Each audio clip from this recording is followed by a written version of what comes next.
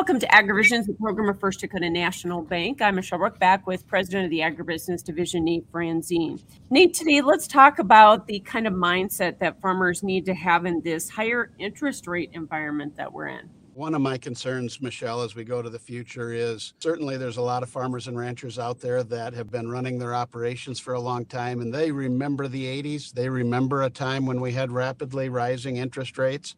But we also have a whole new generation of farmers and ranchers, and really they've seen nothing but rates go lower their entire farming and ranching careers. And so really it's to that group of people in particular that I want them to just step back and think about what does these higher rates mean and make sure they're prepared for it.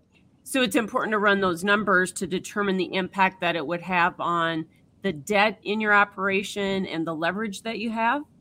Very much so. If you think about it, 24 months ago when we were at all-time low rates, the market was encouraging us to borrow money and to grow our businesses with debt capital, with leverage. Today, at higher rates, there's not as much encouragement for that. Obviously, the cost of borrowing, the cost of leverage has gone up considerably.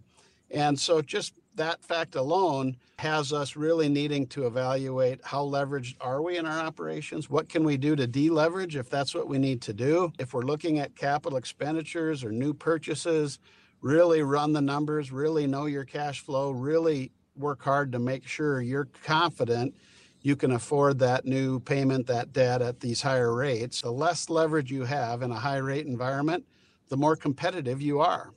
So by adding leverage and adding debt, and especially at these higher interest rate costs, you're going to add overhead costs to your operation, which makes you less competitive. Doesn't mean you shouldn't do it. It just means you need to be much more careful when you're considering doing it. And so really run those numbers and know where you're at. Cash flows become extremely important in these environments. Some good advice today. Thanks for joining us, Nate Franzine, with today's AgriVisions.